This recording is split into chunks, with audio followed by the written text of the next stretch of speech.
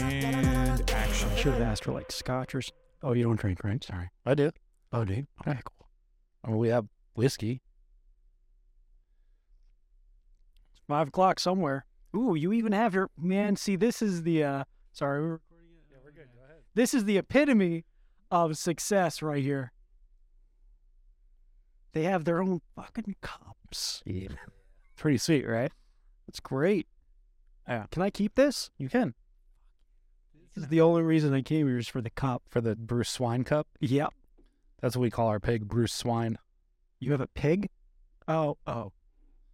The Money Sports Happy Pig. Oh, right. Bruce Swine. You know, my sister actually has a pet pig.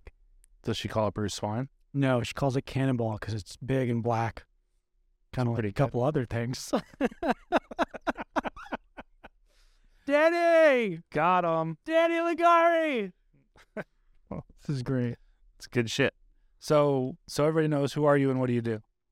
I am Christian Alexander Rozakis. I'm an actor. And I guess entrepreneur of sorts. But mostly an actor. Are you an entrepreneur now? I mean, goddamn. I mean, how many hours do we have? As many as we want. Yeah, I've done a lot. Yeah. I've done a lot, man. And still am continuing to do a lot. So yeah, I guess I could call myself an entrepreneur. I wouldn't say I'm like a successful entrepreneur, but I've fucking done a lot. I've failed a shit ton, which is great, and I aspire to continue to do so, and hopefully when things take off. Well, I think that's a thing, right? Like, there's a new conversation happening about, Gary Vee talks about it a lot, but it's a new conversation talking about failure and how failure is important and you learn from your failures. And I used to joke that I fail more times in a day than most people fail in their whole life because I've done so many things. Just waking up in the morning. Just ready to be defeated. Putting a sock on. Whoop, that's not my foot. Oh, this is going to be fun. I knew you were going to be fun. You're married now, too. Oh, look at that shit. We got married, like, close to the same day. Yeah, that's right. Was it the same day? What's your... I don't know. I've had so many weddings from this one marriage. Did you? So, yeah, I got married 3 times. So we got married in town hall. Actually, we did it right in it was so beautiful, actually. We did it in my living room. We had someone who was an officiant come in, marry us on paper. We had both our families kind of have a dinner. We did it in our apartment that we bought during COVID.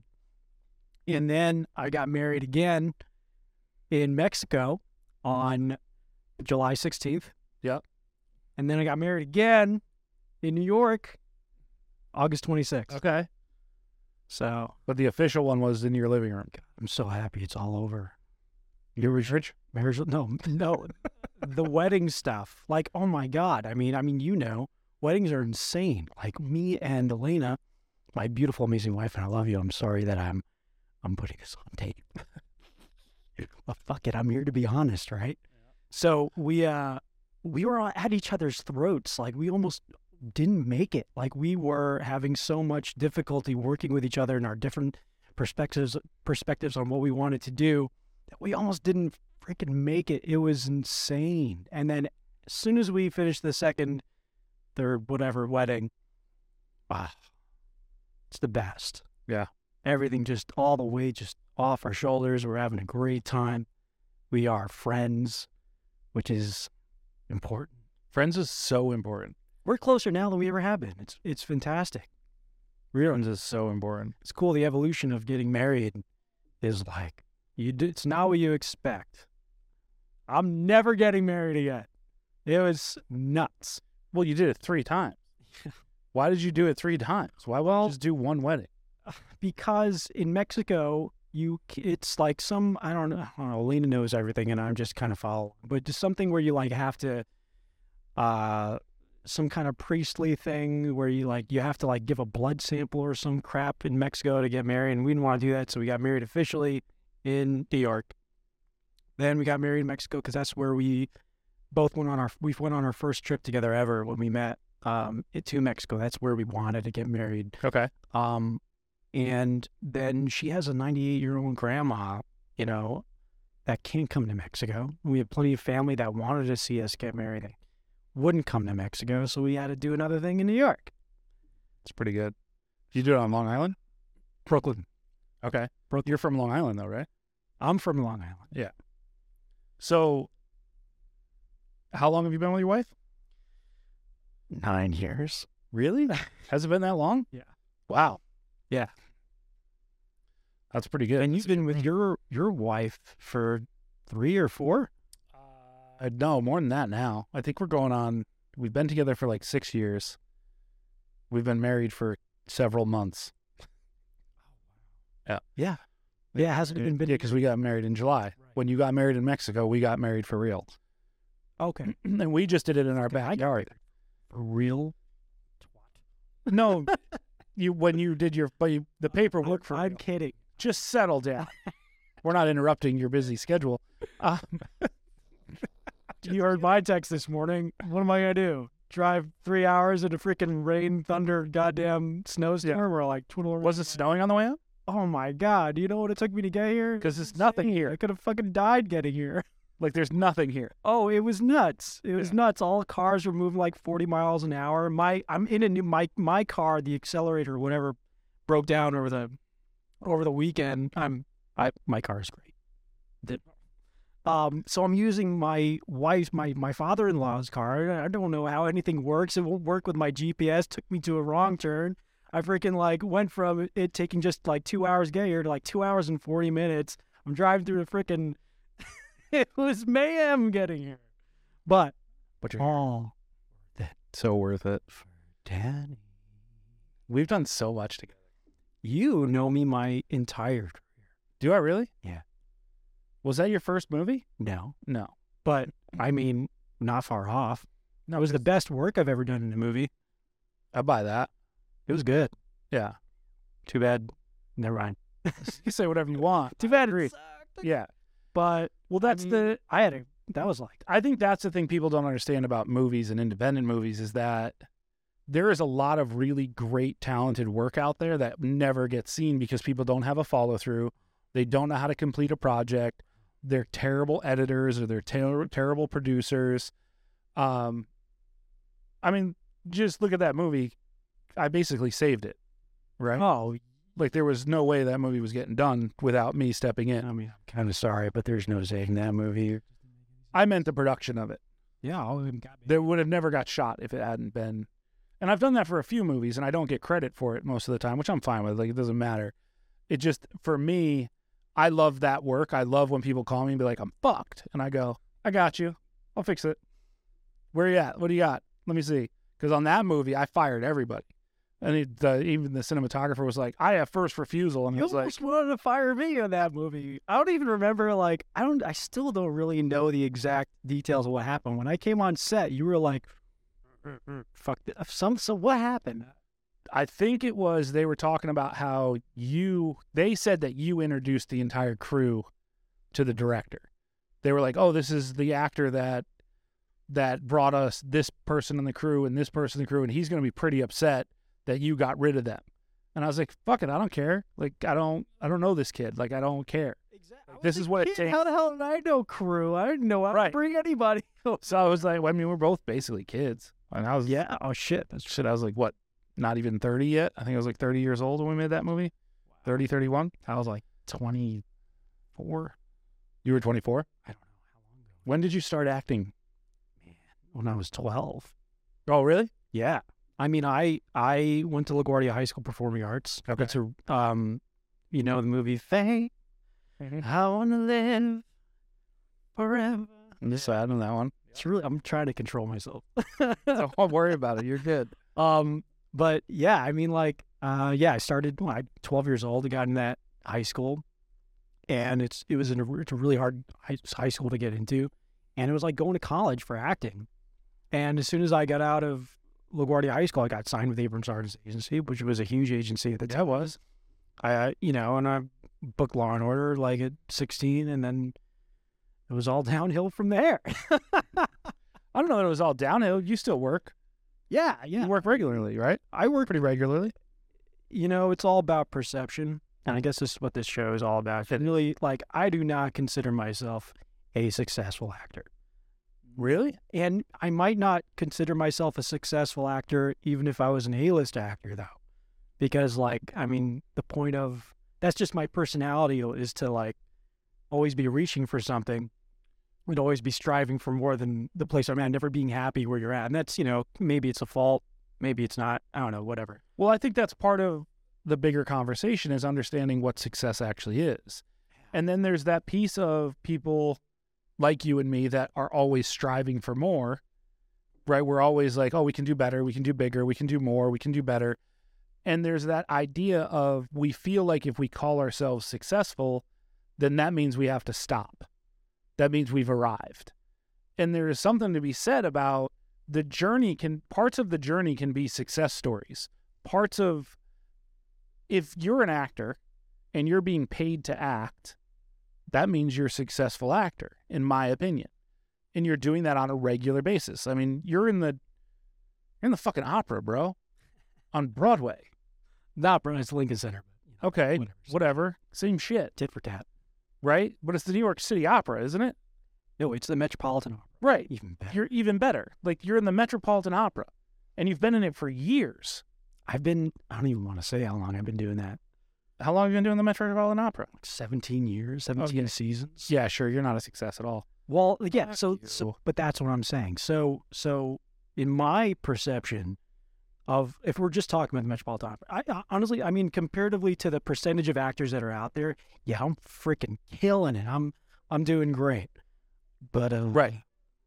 Ooh, there's a whole party going on out there. That's not normal. Where's the party at? But like, so yeah, I'm absolutely successful. I make money in the arts, acting. Right. I don't make great money.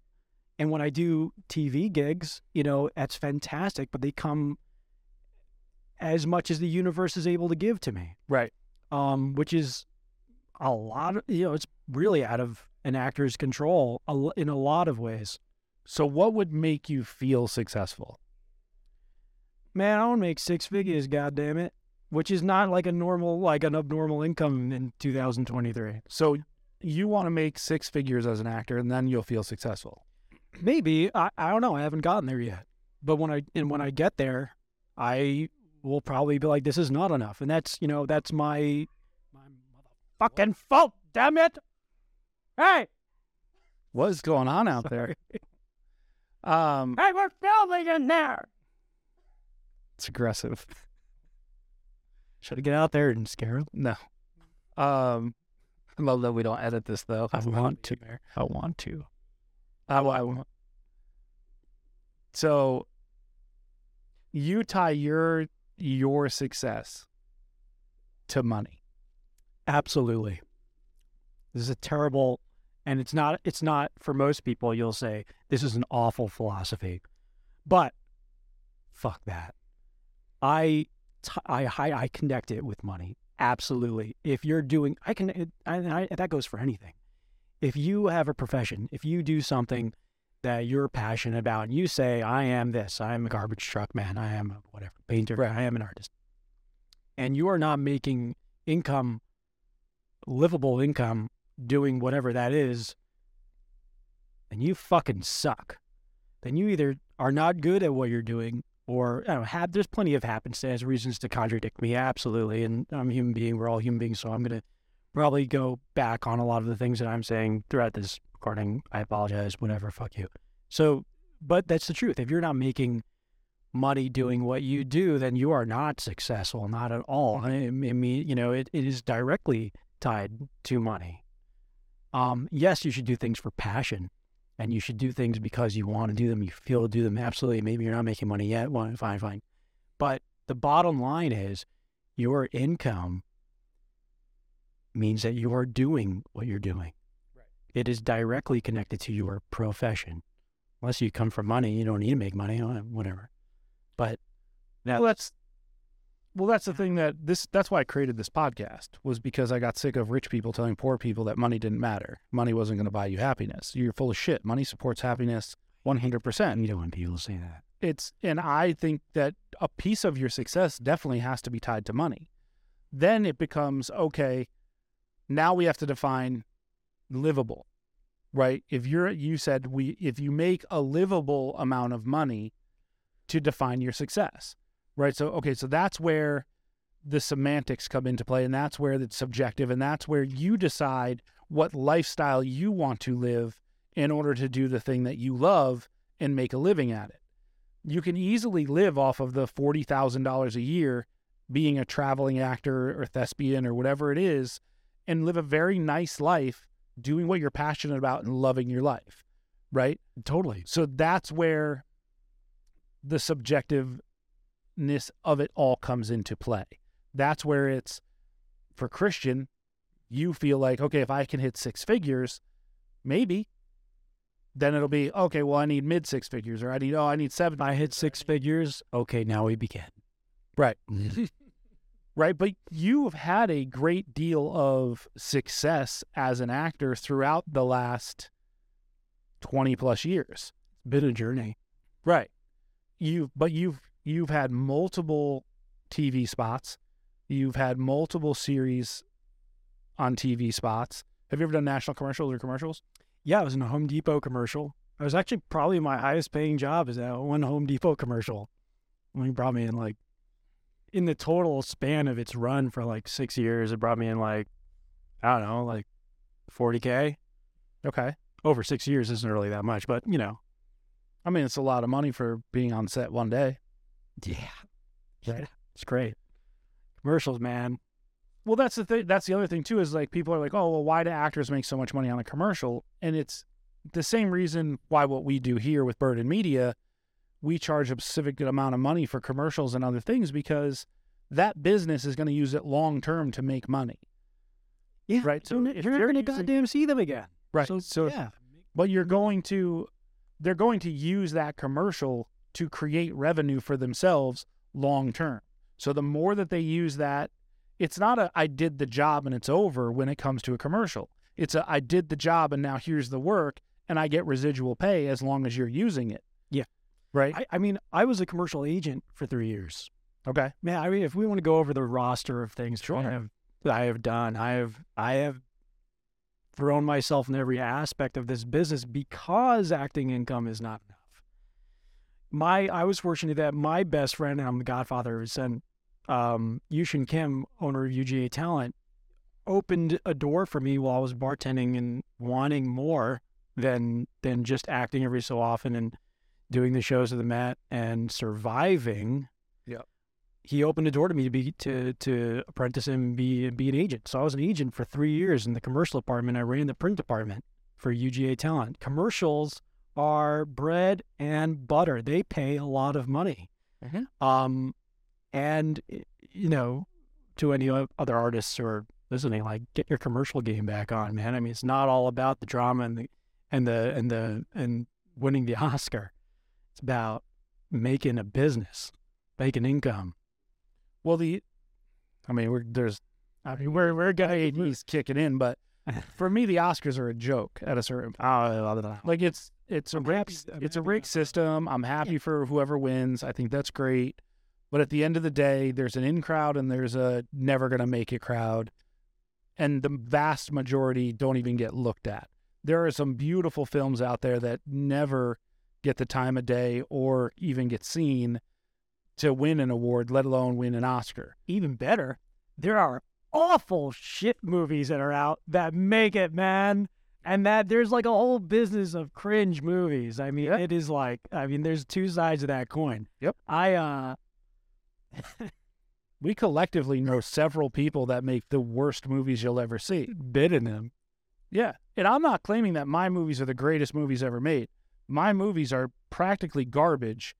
However, if you look at what we did on the budget in which we did them, that's where the difference lies. When you look at one of my movies and you find out that I made it for $17,000, but you're comparing it to a movie that had a $400,000 budget, and that's the bracket that I'm being compared with, I'll take it. Shit on me all day long. If you're comparing me to a movie that had a $500,000 budget and telling me my movie is garbage compared to that movie, cool, I'm in. But you take another movie that had a $17,000 budget and compare it to my movie, Cool. Let's do that instead. Let's see what that looks like. I'm going to tell you my mantra that I've been living with the past few weeks. Okay. There's some stupid quote that I saw on Facebook from some dumb guru, but comparison is the thief of joy, man. Yep. Can't compare. There's an audience for everything. There's a couple of projects that I'm going to be working on in the near future that are dog shit. But hey, it's a creative project. It is my business. It doesn't, how do I improve that? What can I do to make it better? And that's kind of where I'm at. It's not about, I mean, there's plenty of dog shit out there. One of my favorite things to do is to find one of my favorite actors, Anthony Hopkins or Brad Pitt or whatever, any actor, any A-list actor, and actually go to their IMDb and scroll down and look at all the movies you've never heard of and check one or two of those out. Yep. They're awful. And they're awful in them. You never hear about them. Right. And there's like a whole fear of like, you know, people turn down projects, which I absolutely respect. I think the more that you turn down based off of what you don't want to do and what you don't want to put yourself in, opens doors towards the things that you do. Absolutely. It's a great philosophy. Totally do it.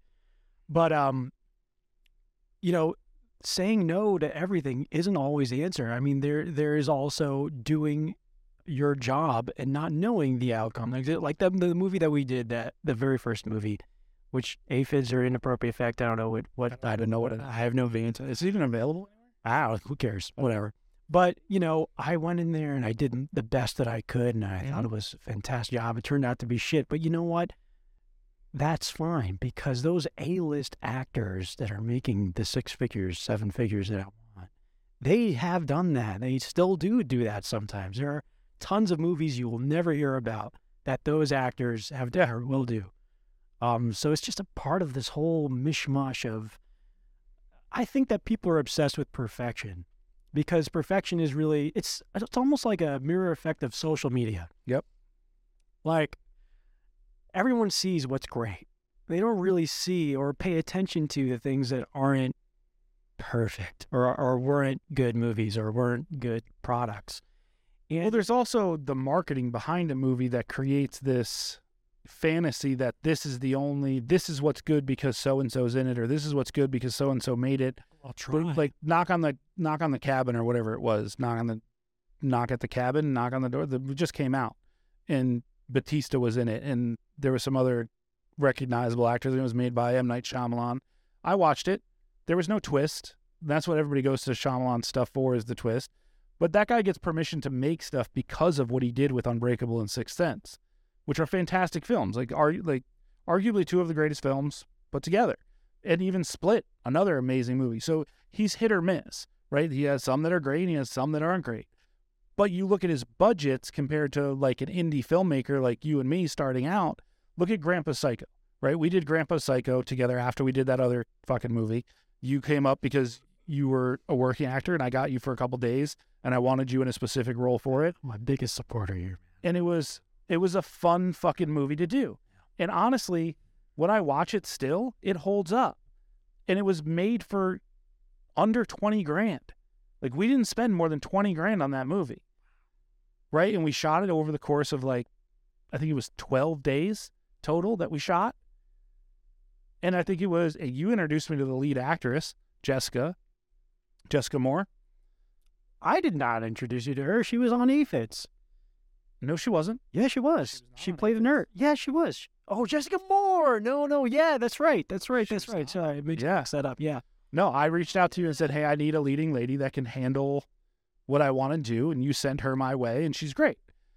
And then we used Gunther, who was also in Aphid, but he was I taught him how to act. He was in an acting class that I ran here in order to teach people locally how to act so I could have people to do movies. That's an amazing real person character. Oh my God, he's great. Like, picked off the street. Yep. Face all messed up in a beautiful way, Gunther. Fantastic character face. Just like, yeah. He's great. Yeah, he's a great dude. Very talented actor. But he was a maniac when I first met him. And we reined him in and we taught him what he needed to teach. And he played a lead, and we made a short film version of that movie first called Visiting Grandpa. And then that turned into the idea of doing a feature film version of it. But the idea of somebody said on the podcast just the other day, they were like, oh yeah, you were trying to make movies and you were trying to just like, I wasn't trying, I was actually doing. What the fuck else are we supposed to be doing? We want to make movies, we're going to try. But no, but in my opinion, I was actually doing it because the Grand Theft Psycho is still available and it's sold worldwide and we made money off of it. It became not a commercial success, but I was able to pay my investors back their money. That to me is a success. That's great. Right? Honestly, like, it's way better than a lot of other. Absolutely. And the problem is that there's a distribution channel for independent films that is rigged. You can't even see any money from the distribution companies until you're about $40,000 or $50,000 into making money, because it's rigged that they get all of their money first. And there's nothing you can do because you're nobody. So you can't go sell your movie directly to places because they won't see you and they won't take it. So you have to have a sales agent to sell your movie. But those sales agents tell you that there's all these fees that go into selling your movie. And they add up to between $30,000 and $50,000, and they want them all before you see a dime. So I even had, when they sold that movie, Grandpa Psycho, to Redbox, they literally called me and said, we want to do this deal, but we're only going to do it if you change the parameters of what we make. What does that even mean? They wanted more money because they were making so much money off the Redbox deal that they wanted more of the money. And I was like, how is that fair? I was like, we signed a contract. We signed an agreement. And he was like, yeah, but we didn't realize we were going to be able to sell this for this much. And, you know, the amount of work and effort we're going to put into getting it. I was like, what do you mean? It's been a month and you're already telling me that you're going to make this much money off of it. And now you're telling me you're going to kill the whole deal if I don't agree to give you more money? And I was like, that's crazy to me. And there's nothing I can do. My hands are tied at that point. The last movie that I made, also Jessica Moore was in it, Finders Keeper, which is where I met my wife, really, was I made that movie and I gave it to a distribution company and they lied about everything. They said they were going to release it into a small theater release. They had all the theaters lined up and this is the day it was going to come out and this is what was going to happen. And they ended up just releasing it on Amazon Prime and not doing any of the other stuff leading up to it. Wow. And I don't even know if they made any money off of it or what they did. And then I had to switch distribution companies. And now I'm with another distribution company that sent me the paperwork and they've made almost $30,000 off of that movie. Actually, they made almost more than that. They made almost 30 or I think it was right around $30,000 they've made off of that movie, and I haven't seen a dime because of all their fees and all their stuff. And I have all these investors that I owe money to off of that movie once we hit the profit margin, and I want to pay them back but I'm also honest when I go to investors and I say, hey, look, this is a risk. This is a crapshoot. This is not something that we're doing to make millions of dollars. We're hoping to make our money back, and if all goes well, we're going to see profit from it. Right? But you get into these situations with these distribution companies where I can't audit their books. I don't know where it's being sold. And then what am I going to do? Hire a lawyer and pay them tens of thousands of dollars to go after these people? No. Right? Like you're chasing good money after bad. Multiply this by the thousands of other independent movie makers. Right. Exactly. Daily, just getting their asses rammed. Right. So, and that's the thing is like, there's no union for independent filmmakers to protect them. No. There's no group of people to protect independent filmmakers from doing this stuff. But everybody has this pipe dream of, you know, what's that? Blair Witch. Blair Witch was made for X amount of dollars. Like they say it was like $13,000, $14,000, which I believe based on the production value of it.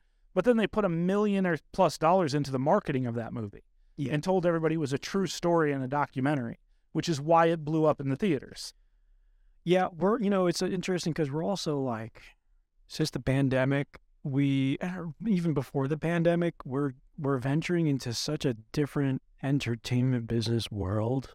There are so many platforms. There's so many streaming platforms. There's so much more of a saturation of work. There's so much more options and opportunities happening because people need projects. Yeah, but there's opportunities, but there's still an in crowd. Like you can look at it and say, oh, look, this studio system's dead. Back in the 50s and 60s, 70s, even early 80s, you literally could show up at a studio and screen test. That's not a thing anymore. Like, you can't just walk up to the studio and be like, hey, I'm here for the Thursday screen test and be picked out of a lineup to be an actor. You're screen testing at home on your self-tape audition. Sure. Screen test. Yes, but there's something to be said about walking into the studio and having them pick 20 people and giving them a contract to be like, all right, you're now in the movie business, kid. You're going to show up every day, and we're going to shoot Bonanza, and we're going to shoot Rough Rider, and you're going to be a cowboy in every one of them.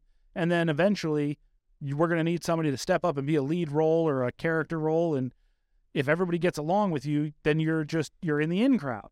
Then that's the show is bad. Why wasn't I born? But now everybody wants you to believe that if you just do it on social media or YouTube, you can just become famous on YouTube. Man, when I was an agent doing commercial stuff, like half of the breakdowns that came in were like, they're all asking for your Instagram, yep, your TikTok, to see how many followers do you get, to just have that as it's almost like you need that in order to like be considered for a project. Right. It's just crazy. Well, it's a baseline. But again, it's a business, right? So people are trying to make money and they're trying to figure it out. But when you have people that are artists that focus on the art and not the business, that's when it becomes a trap. And that's when it becomes this thing where you have this group of people that are investors in the art because they think it's cool to be in a movie or be part of a movie, even if it's just financially, and have their name on it. And they think they're going to make millions of dollars because they invested, and they're hoping that it's going to be a Blair Witch Project or a indie film that takes off. And what they don't realize, tell them there's a chance. Right. It's that kind of thing, right? Exactly. Okay. But I don't discourage people from making their own work and doing their own work. Just know what you're getting into. Like, and be honest with the people that are working with you and say, hey, look, I think that this is going to be a thing. I'm really excited about it. And here's the channels I'm going to go down to try and make money off of this thing. Is it something that you want to do based on, can you afford it? And I never approach anybody that can't afford it, right? And affording, it's a relative term, but if you drive a $150,000 car and you have a 4,000 square foot home and you have property and you have your own business and you're throwing money around, you're a person I might approach to be like, hey, you want to invest in a movie? And I'm not asking you for $100,000. Like I said, I've made all of my movies for under $50,000. My movies with my name on them as a producer director. All of them have been made well under $50,000. The most I ever spent on a movie was I think it was like $46,000. What is the biggest budget that you've ever been approached with from an investor when you've wanted to make a movie? I've never been approached by an investor ever. I go to them. I've been like, what? That's what I mean. What the biggest project I've ever been in? Yeah. What's the most amount of that I've produced for a movie? Yeah. I think it was like 1.2. It's great. 1.2 million, but it wasn't me. I didn't direct it. I was just producing on it. But that's what you got. Right. That's an achievement. But my very first movie that I made in LA, I literally got somebody to invest $125,000 into a script while bartending. I was literally bartending and I was shooting the shit with somebody. And I was like, yeah, I got this idea. I got this movie. This guy can just, I was getting a talker. I've got the silver tongue, you know what I mean? Hey, buddy, I got an idea for you. Yeah. Gonna be tits and ass. It wasn't that, actually. Guns and explosions, but really. But after I made that movie, I got fucked on it because the investor and this woman, Suzanne De Laurentiis, who was related to Dino De Laurentiis, do you know who Dino is? Yep. Yep. It was his niece. So she was connected to the film industry. She did a bunch of horror movies. I won an award at her film festival and we connected and she was like, oh, I'll produce this. You write this. You can use my house for free. I have this house that you can shoot in. I have all this stuff. We'll do this. We just need investors. And she was supposed to match the investment. So I found somebody to put $125,000 in, and then she was supposed to match it and give us her location for free. She decided she didn't need to match it and that she would ask him for more money. Then she also started skimming money off the budget. Then she also charged us for the house out of the budget. Then when I needed equipment and stuff to do certain things, certain shots in the movie, I needed dolly stuff and dolly track and not expensive stuff. Like dolly track is like, I don't know, back then it was like $10 for the day to rent the track. and a track is like 8 feet long, so you could get 2 of them and have 16 feet of track. And she would be like, no, you can't get that. So I'd spent money out of my own pocket to get it, and then she got mad that I spent my money to get what I wanted for my movie. And then the tits and ass thing that you were joking about, I told the leading actress, like, we don't need it. Don't worry about it. We have one girl that's willing to do a nude scene that is designed to be a creepy, weird scene with the killer. So we'll do that, and she's into it. It's fine. But we don't need it throughout the whole movie. Like, we don't even need it in that scene, but it makes the scene creepier if we know she's naked. So it's fine. And that's why she agreed to it, because she also agreed that it was just creepier if she was getting changed.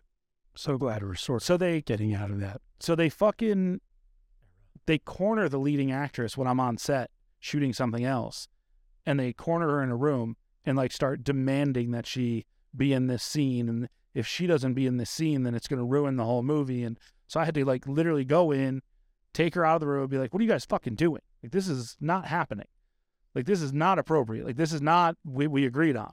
So then they got lawyers involved, and they stole the movie from me, and they like, I finished all my contractual obligations with the movie. I edited the movie completely, and then they sent lawyers after me, and I had no choice but to give it up, because I was 26, 27 years old, and I had no means or no connections to protect myself from just literally being robbed of the entire thing. It's a dirty business. Yeah. It is. And that movie was released on Blu-ray, and I'm sure they made money off of it, and whatever. Again, not a great movie. I don't claim that the movies that I've made for these budgets, especially my first movie, is my first feature, so it definitely had lots of flaws. But it was a fun movie. Nick Chinlin was in it. I don't know if you know who Nick Chinlin is, but you would know him if you saw him, I bet. I'm terrible with names. But he was in Con Air with Nicolas Cage. Cute. Yeah, cute. Cute. It's a, man, it's a dirty business. Honestly, like, it's kind of, it's like the fight business, like boxing, It's just like, there are things behind the scenes that you will never see that make it hard for people who are worthy to succeed, and for people without money who have a genius in them to not succeed because they don't have the money. Well, how many quote unquote name talent do I reach out to and say, hey, we're making this movie, and we could make this movie better if you're involved? And it's like, immediately, it's either an immediate ignore, which is the most common. Yeah. I'm ignoring you. I'm not even going to respond. There's the, I don't know. You're not known. You're not well, like, I don't know what this is going to be. I can't risk it. I think this is my career. And it's like, okay, cool. Get that too. And like, I don't think anybody's obligated to do anything. I think it's, if people are approaching you and they're talking to you, I think that there's something to be said about at least responding, at least engaging with a conversation. But again, you don't owe me anything. I don't know you. But there are people that I know that are names that I've reached out to, and they're like, yeah, Danny, I can't do that. My agency won't let me, or this won't let me, or what I think would mess with people's heads even more is the fact that how many of those actors do respond actually. Yeah. Like most people think like, oh, like little independent film company, they're not going to be able to get this person, that person, but they do. They actually do. You'll never hear of these movies. Again, look up people's IMDb's and find out the crap that some of A-list actors do. Not that it's all crap. I'm being an asshole. I'm sorry. It's relative, but it's all relative. I'm just throwing words out freely, so forgive me. But like A-list actors do those movies. I'm sure. I just did a movie with not just, but a movie just came out 10 years after we filmed it with Sid Haig. Sid Haig, you know Sid Haig? Yeah, I was on that movie too. I was the one that brought you to that movie, remember? And then I was... See, this guy has been a part of every single one of my... Remember, I was the one that brought you that movie. Oh my God. That's another movie. How the hell did that come out 10 years later? That's another movie that they called me in and said, I'm fucked. I don't know what to do. Oh my God. So I went down to North Carolina. I did a shit ton of work on making sure that movie would get produced, brought them multiple actors, including their lead actor, including you, including Julia Lehman, including like almost half of the cast were my people. The lead actor was your guy? Yeah. Oh, man. And then literally, again, Will Daniels. And then literally, after the first day of production, I was like, look, you guys have to move faster. You're never going to get this done in time. And it's going to take you probably 5 to 10 years to get this thing released if you keep doing it this way. They kicked me off set. They literally were like, we don't need you here anymore. We've got this under control. They took my credit for the producer. They took my name off of it. Did they really? Yep. I think I'm listed as like an associate producer or something when I produced the whole thing. God damn it, man. No, it's fine. And it's an amazing movie. It's really well made. He's super talented. I don't know. I haven't seen the whole thing. Is it not good? Who are you talking about? Who's super talented? The director. Is he not? Yeah. No, it's great. It's great. I don't think he's great with actors from what I remember, but he was. I didn't really need any help with what I was doing, so I typically don't. It's sometimes. Well, you've been doing it for so long that you know how to take a direction, and you choose a direction. I played Dead really well. Did you? You didn't see it? I haven't seen the whole. You got to watch it just to watch me be dead. Okay. I just sit there. There's this one scene where I'm stuck in a closet. I'm like, he folded me up in a closet, and I'm sitting there. I'm just like this, but my eyes are open. Yeah. And there's no cutting. It's just me. It's amazing. And it's Oscar-worthy work, man. I'm telling you, Oscar-worthy. No, but I haven't seen the whole movie, but I know that he's a talented. You should watch. I know that he's good at what he did. There's a reason why I choose to help people do what they do. But the fact that, like, that's funny that you bring it up, but I literally brought you on that movie. I totally forgot that you were a part of that movie. Oh my God. I mean, it's you know, in the grand spectrum of independent films, I mean, we're talking about like really, really, really, really, really, really, really, really bad towards pretty decent. Yeah. You know, it's not awful. I think it makes sense, which is like a huge bonus because a lot of independent films, as you know, they don't make sense, which is, that sucks. But it was great that it came out. I'm just happy. Happy that it's great. It came out, and for a movie to just come out is actually like it's a huge thing. It really is. There are a lot of movies. I didn't think that would ever come out. There's so many projects that I've been a part that will never be seen. Correct, and deservedly so. And I hope that you still don't get to see. But there's tons of stuff that to just make it into a theater, one theater, just one streaming platform. And for me, that's life in general, right? For me, life in general is collaboration. If I looked at life as a competition, I would have never helped these filmmakers make their movies. I would have never helped these filmmakers save their movies when they were failing. But I'm the guy that people used to call to fix everything when it was going fucking haywire. They were like, just call Danny. Like, I still get those calls today. I've just produced. Honestly, I just spoke about you the other day. I just got asked to co-produce a movie. I read the script and I told them no. But if that was applicable, we were going to get funding from Italy and Jersey for their tax cuts, and we were going to have a $2 million budget. And it was like, I have the perfect producer for this, so let me read the script, and then, the script, we're going to have to do something else. But yeah, I mean, you're great. You're great at what you do. I mean, you can't see it when you're watching movies. You can't see it, but like, goddamn, the fact that it got so far is usually because of somebody who's wearing the black cape. Well, I just did a movie 2 summers ago. Tyler was on it. We got a call from a mutual person. I won't mention his name, but I'll tell you later. That's fine. Because I don't even want to put his name out there. But I just did a movie 2 summers ago where they came to me and said, we have $23,000 to make a movie. And I was like, that sounds fun. And he was like, I know you're the only guy that can do it. Mm-hmm. Turned out they only had $17,000 to make the movie. I was still the only guy that could do it. How do you even get any money doing this stuff? I don't. I do shit because I love to do it. Oh, you bastard. I make my money other ways so I can do the things that I love. You need to rewatch these recordings so you can learn how to not do that anymore. Man. Why? I don't mind it. Money in your business. God. I make money in my business. You've seen my office. I know. I do very well. I'm kidding. But movies are a passion of mine. I will always make movies when I can, and if it's in the cards, and I got to work with George Lyon. Well, I reached out to George and said, hey, George, we got another movie. He's great. It's garbage. This is, it's garbage in the sense that, like, we only have X. It's going to be what it's going to be. So I made this. They sent me the script, and I hated the script. So I rewrote the script. And then I sent it back to them and said, this is what I want to do. This is the movie that I can make for this budget, and I can make it watchable. It will be a PG-13 thriller for kids. It'll be fun. It'll be watchable. It'll be doable. They were like, it's great. Love it. Do it. So They said it's great. Love it. Do it. Yep. Wow. So I was like, all right, great. Balls on you. So then we shot it in 12 days. You'll appreciate this. We had 2 days go over 8 hours. I shot every day in 8 hours. We used basically natural light for every scene. We shot it on the red. We used beautiful high-speed lenses. We had Jason London in it. We had Robert Lasardo was in it, who's great. And we shot this movie, and I made this really cool PG-13 kids like thriller, a la similar to like Stranger Things, but way less because of the budget.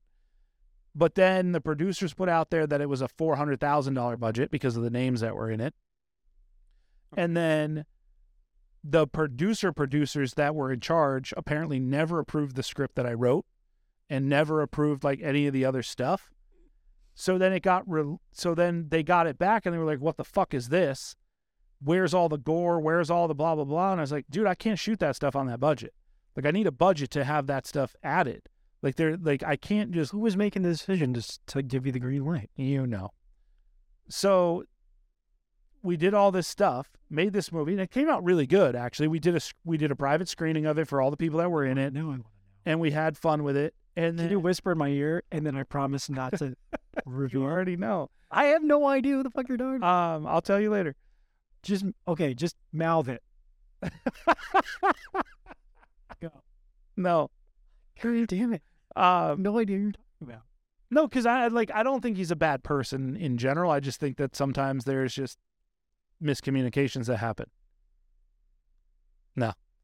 No fucking idea. But you've known him as long as I have. So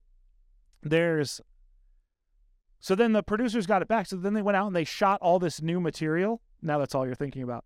They went out and they shot all this new material and added it to the movie. So now it's this weird, convoluted... Another movie that doesn't make any sense. Doesn't make any it's sense. The worst. It's the fucking worst. No sense at all. I feel bad for the actors. Now they gotta like look at that and just be like, what? Yep. The actors got fucked because it's just not part of what they made. But they saw the version that I made, and there were actors that reached out to me that were like, hey, can I get the original version? I'm like, I don't have it. Like, I wish I could get it to you, but I don't. It's not mine. Like, I don't own it. Like, I agreed to do this for them, and, like, I did what I could do, and I allowed them to go run off and do whatever they want to it because I was paid to do a job. And I used that money to make the movie, but we were still... So much. What do you... Right. There's only so much you can do based on the money that you have, right? You can only build the house you're going to build with the money. Like, if you want to build a mansion, but you're only given cardboard, good luck. Yeah.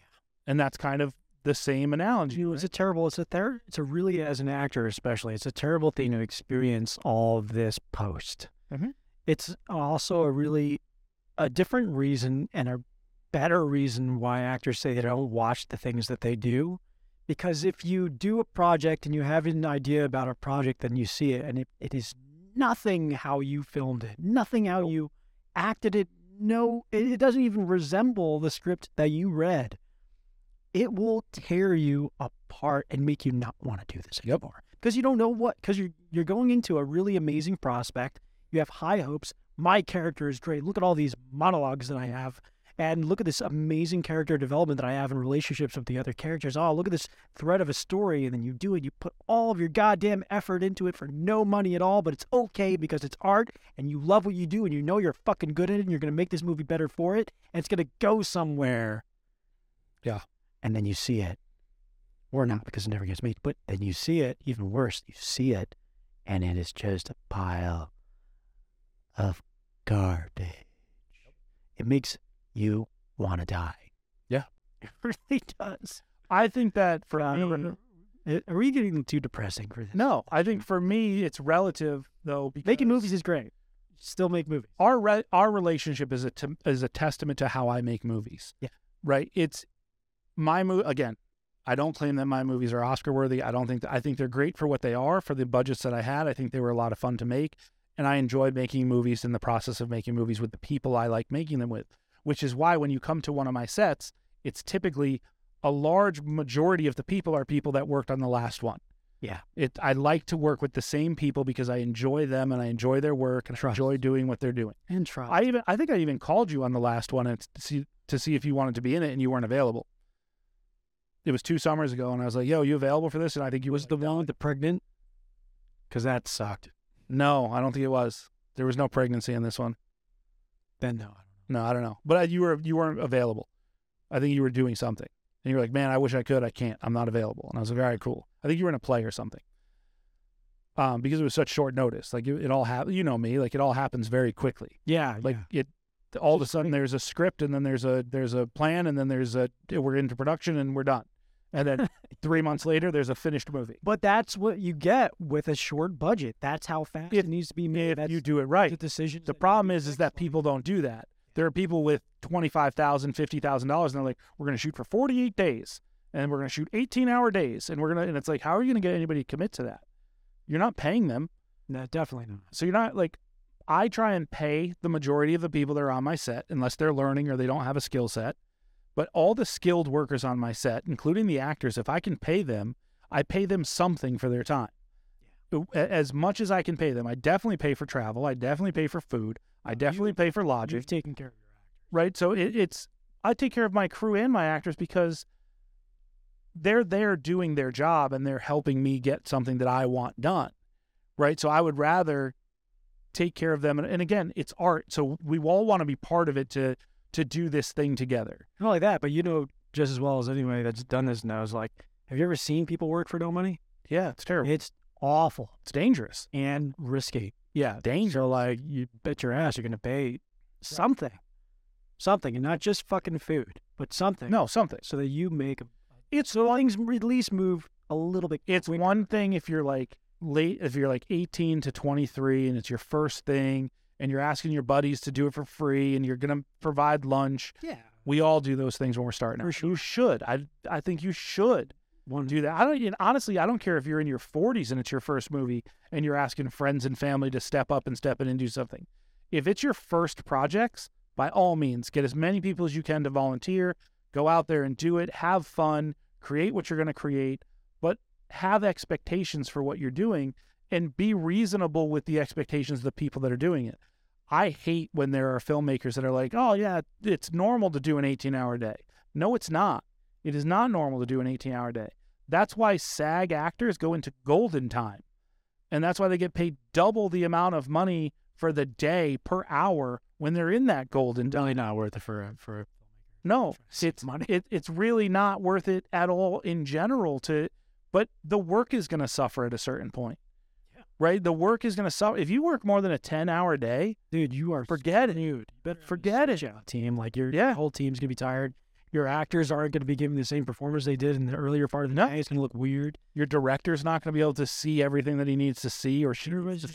No, it's a recipe for disaster. It's a recipe for disaster. But again, if you're young and you're just starting out and you're having fun, by all means, do it. Go for it. Shoot it. Shoot all of it. Dude, when I was trying to get my reel together, I did fucking 83 projects in 1 year. 83 suited projects. 83 projects. Now, 8% of them made it. I was just going to say, how many of them did you actually get footage from? 8. Yep. 7 maybe. So less than 10%. Fine, but that's what I was, like you put your mind to something and you just fucking go. Period. Yeah. But and this goes for any industry. Like, we're talking a lot about film and we're talking a lot about acting because that's what you do and that's how we know each other. Yeah. But this goes across the board for any project you're doing or anything you're doing in life. You have to find ways to develop skills to make more money, right? You have to find ways to, I get into these conversations and we talked about a little bit earlier about living wage and we have to define what living is, and you have to define as an individual what living is. For me, living means that you have an apartment, you probably have a roommate or somebody living with you. You have a car and it's not new. It's probably pretty used and hopefully runs pretty well, but plan on fixing it a lot. And you have food on your table at home. And that's pretty much living. Outside of that, everything else after that is fluff, right? Like it's all luxury, like medical care, all that, like, yeah, do I wish that everybody had medical treatment? Do I wish that it was available for everybody? Do I think it should be available for everybody? Maybe. It should, probably. But we live in a capitalist society that dictates that we have to pay for everything that we want. And we've all agreed to those terms. Idiots. Maybe. I don't know. I mean, again, it's all perspective. Like, I think it's everyone's base responsibility for themselves to sit down at home and like, financially plan your life. But I've also looked at people where, they're like, oh, I want more than minimum wage to do X, Y, or Z, or we'll offer them a job that has a skill set behind it, but we won't pay you $25 an hour because you don't have the skill yet. But we'll pay you $15 an hour, $16 an hour till you get to that point. And they're like, well, I can go drive for Uber and make $20. Yes, you can, but it's a dead end job. Yeah. You're getting the amount you're going to get forever. There's no up. Like you can't get more Uber cars. Like that's not a thing. Just as like a perspective thing, side note, $15 an hour is sometimes what the actors get paid at the Metropolitan Opera. Right. Shows. Isn't that fucking nuts? Do you know how many millions of dollars those productions cost? Mm-hmm. Do you know how many millions of dollars those singers are getting cost? And the actors in there get $15 an hour. Yeah. It's nuts. All relative. But it's all relative. Right. And what are those actors bringing to the table? I mean, they're just increase their value. Whatever, they're just in and around. But in that facility, I mean, you don't do that. Come on, man. Come on. Not when the person next to you is making $20,000 a minute. Like, you don't do that. I mean, those aren't the jobs that I take there, obviously. But then that also falls onto those people that are making $20,000 a minute because they have to respect again, it's not a competition, it's about a community. And if you're making it's a theater. In order for you to make $20,000 a minute, and that's obviously an exaggeration, but yeah, let's play with it. The idea that let's say you make $20,000 a show and somebody else is making $200 a show because they're getting $15 an hour. Right? Like it becomes relative at a certain point. But if you're the one making $20,000 a show, standing there on stage with somebody who's making $100 a show, that's on you as that person to be like, hey, maybe I'm taking too much, because if those people aren't there, it's going to lessen my. No. What are you out of here? I mean, that's not that. I mean, shit. If someone's going to offer me $20,000 a night, sure, like I'm taking it. But I'm not gonna say to myself, "Oh, maybe I should take less so somebody else can more." Fuck that. That's not that person. But that's the general manager's job. Sure, but if you're demanding that amount of money to be in the show, then when you get to a point where you can make. But if you treat it like a community rather than an individual sport, now it's yes, I do think that the producer should, but you also have to look at the books of the producer. You have to look at the upkeep of the theater. You have to look at the electric bill of the theater. Sure. You have to look at all the people working concessions, all the people working the seating, and all the stewards. You have to look at. If we're going to talk about the Opera House as an example, it's a poor example because the Opera House is there's different shows coming in every single month, constantly. So look at the same family where you can make those demands. Sure, but let's look at it. Let's look at it from my business perspective, right? I could pay my employees minimum wage and hope that they want to stay and take all the money to myself as the owner of the business. Or I can look at them and look at their skill set and say, okay, this is the value that I have in their skill set. This is what I'm going to pay them. And then I look at them when I'm looking to hire somebody else.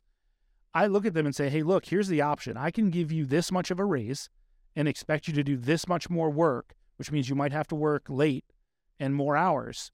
Or we can take that money and we can hire somebody else to take that workload off of you and help add to the business. And we have a full discussion about it and say, okay, what are the ups and downs and what are the pluses and minuses? But that's me treating it like a community and not a competition. Well, that's why you're a really good producer. But man, why don't you come? You want to come work for the Metropolitan Opera? Sure, tell them to give me a call. Okay. I can help them organize it and fix it. I'm just going to trip Peter Yo. But I mean, just think of it this way. Like if you take somebody who's making $20,000 a show, right? And you give them $18,000 a show instead, and then give everybody else behind them an extra $300 a night. Oh, man. That makes a huge difference. Massive. To everybody, including the person making $20,000 a show. They're not losing that much. Dude, from 18 to 20 is not a big change. It's impossible, but massive. They would never do anything like that. No, of course not. They're corporate. Because it's not designed that way. No. But the point is those are the ways that you start to create your business in a way that functions for everybody involved, because you've been there for 17 years, so I assume you're not one of the people getting $15 an hour anymore because you've been there long enough. It depends on the show, but and again, but that's relative to how long you've been there. It's relative to all these other lots of pizza place. What I will say is that you're amazing because you're not selfish, and you're not a greedy, money-grubbing bastard. I try not to. But a lot of times, the people who are in charge of money are.